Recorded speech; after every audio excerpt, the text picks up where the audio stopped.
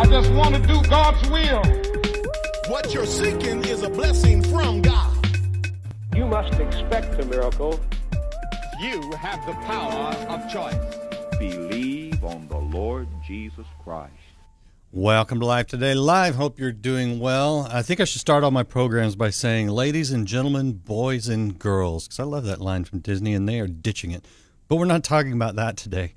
We're going to talk. Actually, that could kind of tie in, because we're talking about your life and what do you do if you don't like your life? What do you do if it's not everything that you planned on it being? I think anybody who's at some point of a certain age, you kind of look back and go, didn't think it's going to be this. Maybe it's better. Maybe it's not what you wanted. What do you do with that? Well, today's guest addresses that in a new book, and it is called Embrace Your Life. Looks just like that. It's available now. Elizabeth Woodson is the author, and she's been around town here in the Dallas-Fort Worth area at some really great churches with Dr. Tony Evans, as well as Matt Chandler, so friends of the ministry. So I'm excited to have her on. Elizabeth, welcome to Life Today Live. Well, thank you. Thank you for having me, Randy. So I'm curious about this one because it kind of implies that maybe, I don't know, is it expectations that we have on ourselves that we don't meet, or is it the fact that sometimes life just doesn't pan out the way you want it to? Yeah, I think it's a little bit of both, that we have hopes for how our life will turn out. And sometimes they're really good hopes. We hope to get married, or we hope to have good health, or that life will just be easy, not full of difficulty. And as we know, sometimes that just doesn't happen. And so the question is, what do we do? What do we do when the things that we have in our hands aren't really what we want? And so I think about, worked in ministry, like you said, at 2 different churches in the Dallas area, and just the people that walked in my office and would sit in this chair that I would have, and they come and they're sharing their stories. And they're like, Elizabeth, whether it's mental illness, whether it's struggles in their marriage, their finances, or just they're disappointed. Maybe they don't have the friends that they want to. And they're like, Elizabeth, what do I do? How do I live this life? And so just through those conversations and then my own personal journey, the Lord, I believe, birthed just some wisdom to help people deal with the things that we don't always want to carry. Okay, well, I want people to hear that. Tell us about your own personal journey. Yeah, so I am a single in my late 30s, never married. And marriage has always been on my prayer list for the Lord, and it just is not a prayer request that he's answered in the affirmative. And I tell people, by the time you get to be 30 and single, you kind of got to figure it out and figure out the question, what if I don't get married? What if I don't have children? And those aren't always easy questions to answer, but I wanted to be a person who didn't just limp through life. I think I saw 2 different groups of people, and people who get stuck and they don't move forward, and the tape just keeps playing over and over again. But then people who thrive, they said, hey, the Lord hasn't given me the answers to my prayers. I still pray with hope, but I am going to live the life he's given me. And so that process was not easy, but years of just surrendering to the Lord, I think, just gave me some really deep joy. But it is through that. He hasn't answered it yet. I'm still praying, but I'm still living too for what he's given me. I like how you put that, because I think us humans have a tendency to say, I'll be happy when, or I'll be whole when I get married, or whatever. And that's really not what we're called to. We're called to joy right now in whatever situation we're in, and to wholeness. Be perfect as my Father is perfect, as Jesus is perfect, is an idea not of us overcoming sin to the point where we never miss anything at all, but it's an idea of be whole. How's that working out for you? It has been a journey, and I like to tell people that because it doesn't mean that every day is great. But I am really thankful for the season God has given me and the people that he's allowed me to get to know and do ministry with. And so what I like to do is say, okay, Lord, you haven't given me this, but what have you given me? And you've given me a lot of freedom. You've given me a lot of independence to be able to minister to people, to be able to write, to be able to just to spend time in the simple things and just traveling different places, being with my parents. And they are getting older. And so for me, it is it is, how can I cultivate gratitude? These are things I do every day of, Lord, what have you given me? Mm-hmm. And so again, it's not every day it's great, but the Lord has blessed me in some big ways. And I think at this point in my life, I'm learning to see that more clearly and live in that fruitfulness. That is a huge step in life, because we can always look at what we don't have. We can always look at the negatives in our life, and we can let those really control our emotions, which then control our actions, and our words, which then controls our life. Or we can do just what you're doing, which is to say, not to gloss over everything, but to say, you know what, I'm going to appreciate things I do have and the good in my life, and you let those control your emotions and your words and your actions, which actually, when you focus on the good, it just gets better. Right? Yeah. What do you see? Because I know you know people who don't live like this, and you're like, that's probably why you're at the book, right? You know. What are the fruits of living this way? Really, and it's saying I'm going to focus on, like Paul says, whatever's good, whatever's lovely, whatever's right. Yeah. You know. You know, I think life always throws us kind of this little bit of longing, and I think we think it's going to go away, and then I'll have a season without it. And the truth is, whatever season of life we're in, we'll have something that we have discontent for. And so what I see people do is they try to fix it with all the coping mechanisms that the world makes available to us. So whether it is, you know, I think even about the past few years, and we are all trying to figure out the pandemic and what it has meant for us individually. You know, I know a lot of folks who have a lot of Amazon Prime boxes outside their door, myself included. And, you know, at some point you got to ask yourself, do I need all these things, or am I trying to numb something else that's going on in my life? Or it could be any number of different habits that we use that the world might co-sign on, or maybe not. And the thing is, they never satisfy. And I think that's where I got to in my life, is that with all these other things that you might be doing, or the ways in which you're trying to fix and force something to happen, it's not working. And the only thing that scripture tells us that works is when we present our pain to the Lord and we work with him through it. And so I see people just hitting dead ends, and I wanted to provide them a way out, because it's like, okay, what do I do? We do have something we can do with our pain, and something really healthy and really fruitful. And that's what I wanted to give people, because that's what I needed myself. Yeah. So a little bit of what I hear, and I don't see this in your book, maybe it is, but a little bit of this sort of is identity. And I'm curious how you look at yourself. Yeah. You know, a big part for me in how I view my identity just relates to what we see in Genesis. It's this idea that we're image bearers. And we're image bearers that have been given this task to really help the world be fruitful, to step into the darkness and bring light, to step into the brokenness and bring healing, bringing the gospel, the truth of Jesus. And so for me, that means every day I put my feet on the floor, that I got work to do. And it could be as simple as engaging with someone when I'm, you know, picking up my groceries, or, you know, it's the work I do at the church, or it's writing, or it's any number of things, but that God has given a task to his people of helping rebuild this world, to fight against the darkness that exists. And so for me, it was, my identity can't be in things that are fleeting. They can't be in things that come and then may leave. So even with singleness, if I do get married, there may be a season where my marriage doesn't look like the way I want it to. I'm dealing with something that he's like, you know, or I'm single again for whatever reason. And so again, it is what doesn't change and what is always steady. And that is, okay, Lord, you've created me in your image, and you've given me something to do. And that, how can I ground myself in that identity and not other things that are good, but not sufficient?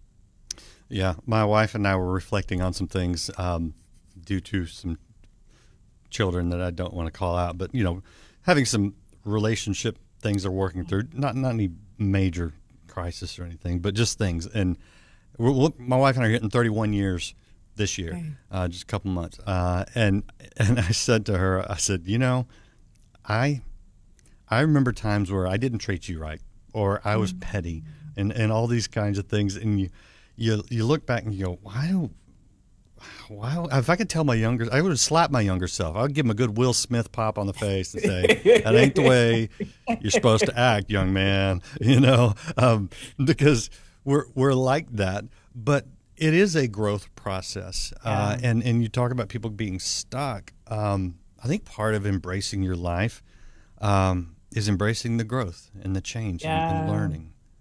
Yeah. It's a journey. And I think we don't always give ourselves grace. We don't give ourselves grace with the bad days, but also that every day is not going to be hard. And every day is going to be, we're a little bit better than we were the day before. I think comparison also, we struggle with this. Hey, I'm not where this person is. All right. So then that kind of adds to the difficulty that we carry. But it just is, the Lord never promised us that life would be easy. He promised us that he'd be with us in it.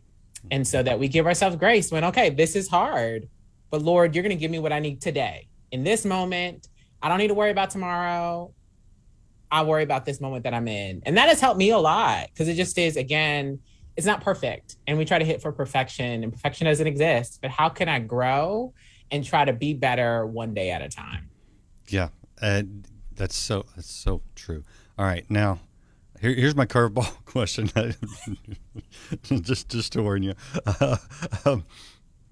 So, I mean, I heard a little bit, I think, of Tony Evans' Kingdom Calling in some of what you're saying there. So I like that. But you and I both know, and I'm not pinning this on the Evans at all, you and I both know that there are those who spend a lot of time in the church trying to and this is tough because I don't want to sound wrong, and so God give me the grace to say this in the right way. Sometimes we measure ourselves by what we want from God, but we don't have yet, and so we want to have the faith for better things, but that almost becomes a denial of where we're at. Yeah. And I hear you saying, "Look, I'm going to admit where I'm at, and I'm even going to admit when things aren't perfect and things are tough because I know God is with me, and I'm going to embrace the process that he's taking me through, as opposed to kind of ignoring the reality because I'm a person of faith." Is that making sense? Yeah, it's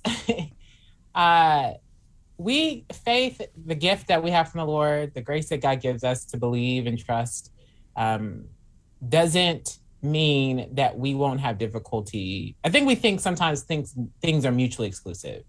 So because I have faith, I won't have difficulty. If I was a better Christian, bad things wouldn't happen to me. I shouldn't doubt. I shouldn't ask God questions, or I shouldn't be angry. Like sometimes things happen and we're just really angry, and sometimes we're angry at God. And we think that makes me a bad Christian. And it doesn't. It just makes you human. And what we see through scripture are a lot of ordinary people who share a lot of emotion and do things that we might, from our perspective, because we know the full story, say, why would they do that? Why would they doubt God? Why would they make this bad decision? And it's like, they're like us, trying to figure out what it means to walk in this world. But you see people, like I think about Abraham, right? You read about Abraham's life. Abraham is counted as a man that's faithful and righteous. But Abraham does some messed up stuff. yeah, he did. Yeah. And so there is grace for us to be in process. Yeah. And I believe that that's a healthy place when we can acknowledge the complexities of life, or acknowledge that I'm a Christian that has questions that are really hard to answer, and I'm in process with those questions. Then we miss something about the beauty of who our God is, because he meets us there. He doesn't ask us to pretty it all up before we come to him. He knows we're broken, and he provides a way for us to be in relationship with him in the midst of that brokenness. Yeah, you're, again, 100% right. The interesting thing about anger is the Bible doesn't say don't be angry. It says be angry, but don't sin. Exactly. And I think, there's lots of different ways you can sin out of anger, but I think a little bit, maybe the core of that is when we do what Adam and Eve tried to do with theirs, which is hide it from God. Yeah. And I think if we're feeling angry, I think the best thing we can do is take it to him, even if we kind of angry at him, take it to him, because he will work it out. He will take, even if it's wrong in our lives, he will take that bad and make it work for good. if we just love him, and trust him. That's the biggest thing. Trust him. All right, we're talking to Elizabeth Woodson. This is her book, Embrace Your Life, available now. And by the way, I've gotten some criticism lately. Why does everybody have a book? Well, that's because they've put a lot of deep thought into a topic, and that's why I like to have them on and talk about it. And if you want to go further than this, half-hour discussion, there's your resource. But you're getting a lot of good free right here. And Elizabeth is pouring it out in droves. Good content. I want to get back to some of the things from the book. You mentioned Abraham, but you also in the book talk about Joshua. Yeah. What did you learn from his life? Now, Joshua, for me, again, I just really love the Old Testament because it's just ordinary people trying to follow the Lord. And you read about Joshua, he shows up before the book that bears his name. But at that moment in the book of Joshua, the first few verses is a huge moment of transition for him. And so he is about to lead Israel across the Jordan River into the land of Canaan, which is a promise fulfilled that they've been waiting on for generations. This is huge. It's a huge moment. But at the same moment, Moses has died. And so you have a man that's supposed to move forward in faith, but he's also experiencing in his humanity deep loss. And so for me, that's always been a point of inspiration because of what God tells him in that moment. And God just gives him space to deal with his pain. Deuteronomy 34, you see that he lamented, Israel lamented, but he also just reaffirms all these promises. Like, I'm gonna be with you. I need you to walk forward in courage. You have a big calling on your life. And so it's this tension space of he was going through something really heavy, but still move forward. And so how do I do that myself? Like, how do I take the suffering that I have or the longing that I have and still move forward? And so looking to what God said to Joshua and seeing how that applies to me, but really all of us. Yeah, that's good. You're probably not old enough to know who Irma Bombeck is, but Judy up in Canada says that you remind her of Irma Bombeck, and that's a compliment, by the way. Okay. Old newspaper columnist that used to just drop wisdom in her columns. And so that's good because what we're hearing today is really good. I want to look at this from the other side for just a second. Because yes, while we should find the joy for today, we should embrace the moment. That's not an excuse for not improving. Right. How do we balance the idea of accepting where I'm at, but not staying, like you talk about it being a process, not staying there? Because I think there is something that is incumbent on us if we want to work out our salvation, right? And actually put feet to our prayers at times. Make sense? Yeah. I think what we see through scripture is just evidence of that tension, right? That God does a work in us, he's going to help us, but he's not necessarily going to drag us into a place of health and healing, that he provides the help for us, the indwelling power of the Holy Spirit, the word, community, but we have to actually open our Bibles. We actually have to show up to the spaces of community that we have with faith. We have to actually move forward, even when our feelings don't match up. Right? There are moments that we know that God is good. We know he's gracious. We know he provides, but it does not feel like that. It feels like the total opposite. And faith will say, keep walking, even when your feelings don't match up. And what we see in scripture also is this responsibility that we don't live just for ourselves, that me showing up matters for the people around me, whether it's just my family, it's my coworkers, it's my classmates, it's the folks in my community. For whatever reason, God decided that he wanted to do his work outside the salvific work of Jesus, like to bring healing and to broken spaces through us. Yeah. So when we don't show up, we're missing out on the work that we've been called to do. And that takes maturity, that takes time, that's the process, but it's not just about me. And that even though I don't have whatever I wish I had, I still have good things. And God is calling me not just to sit in that. And in some sense, we can be selfish and hold on to all that God has given us. He calls us to share and to show up for other people. And so it's that balance of when God brings our eyes to see, oh, I need to show up because my neighbor needs me to do that, or my spouse or my kids or my family members or friends, whoever. But it is that he's not going to drag us there. He's just going to provide the door for us to walk through to get there. Yeah, I like it a lot. I'm curious, as you've been involved in a lot of different churches, and feel free to mention the one you're at now for anybody that might be in the Arlington area. What are you seeing? What have you seen over the last year or two? Because it's been, I don't know, to me it's felt like a weird time in our country anyway, and in some ways the world, obviously, with the global pandemic, and even the instability politically at times. Just curious what you're experiencing. What are people going through? Yeah, I think a lot of people are confused. They've dealt with things that were unexpected. We realized that we're not in control in ways that maybe we didn't fully understand before. And so it's this, Lord God, what's kind of happening? What's going on in the world? But then it's also a deep disappointment with other brothers and sisters in the faith.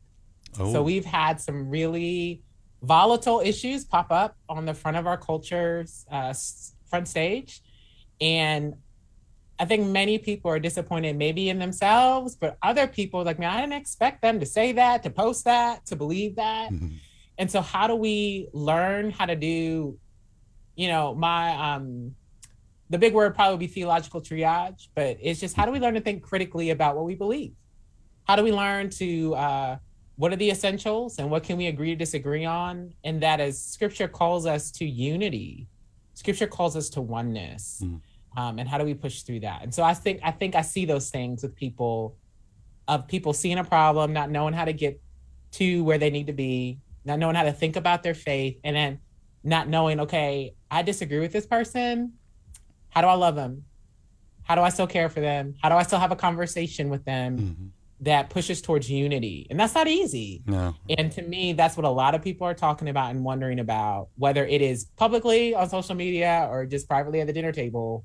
Those are the conversations that people are having. Yeah, and it's interesting because oneness is not sameness. Like this thumb, very different than this finger. This finger a little broken, actually. I think I broke it recently, but all one when we come together. Do you want to crack any of those topics open that you're talking about? I do not, Randy. Because I'm good with it. I will have any conversation graciously, hopefully. Yeah, it is. What I've learned is that we don't all think the same. And so we can assume that the people that we're in small group with or in home group with think exactly like us. And so we'll make comments like that, and we will make assumptions. And it is to be people of grace and to be people who learn that the policies that we're dealing with when it comes to government, how do we care for a country, all those things are really complicated.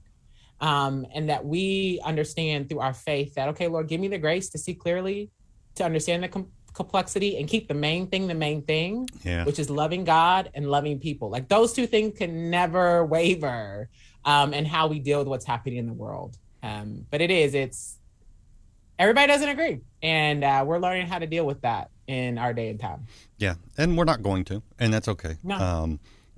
But like you said, and we're not just called love our friends. That's why love your enemies. It's like we know that scripture, we know that commandment, but then we just don't want to do it. We go, wait a minute, they don't think like us. Maybe they're against me. What do I do with them? Love them. You know. So it's definitely a tough one. All right, Elizabeth. Good conversation. I appreciate this. What do you want people to walk away with when they hear you, when they read your book? Maybe when they encounter you in the grocery store, on the streets, right? What do you want people to walk away with that they maybe didn't have before they had a little conversation with Elizabeth? Yeah, I want people, when they read my book, when they interact with me, to feel seen and heard. So even the way that I wrote it, I tried to make it as if we're just having a conversation at a coffee shop and I'm sharing my story and encouraging you in your walk, because I want people to know that there's a friend out there that believes that there's hope, even if they don't believe that there's hope. There's always hope. And so no matter how hard things get, no matter how, whatever unanswered prayer you might have, that our God is always good. He's always working and there's always hope. And I want people to know that, and the people to know that they have a life that's worth living, that they matter, and God has something for them to do. And sometimes they're like, there's nothing for me to do out here. It doesn't matter if I don't show up. It does. We need you to show up. and that your life is beautiful because you have hope in Christ. And that's not a sugary, sweet Christianese. That's truth that we hold on to in the seasons that are good and the seasons that are hard. But I want people to know there's always hope. Yeah, and it's you poke at the idea that that's just Christianese, but what's funny is right now people that have lost that sense are really in despair. Yeah. And I think you see, well, when that's absent, it works bad things in people's lives, and we want good things in people's lives. Thank you. Yeah. Hey, I got to ask you real quick. You're speaking at the Gospel Coalition thing coming up this summer? Yeah, speaking of the Gospel Coalition Women's Conference in June. It's in Indianapolis. Be a great time. Just a lot of just wonderful speakers. I'll be doing a session on my book, but also a session with Jen Wilkin talking about how we teach for retention. So helping train ministry leaders to teach the Bible well.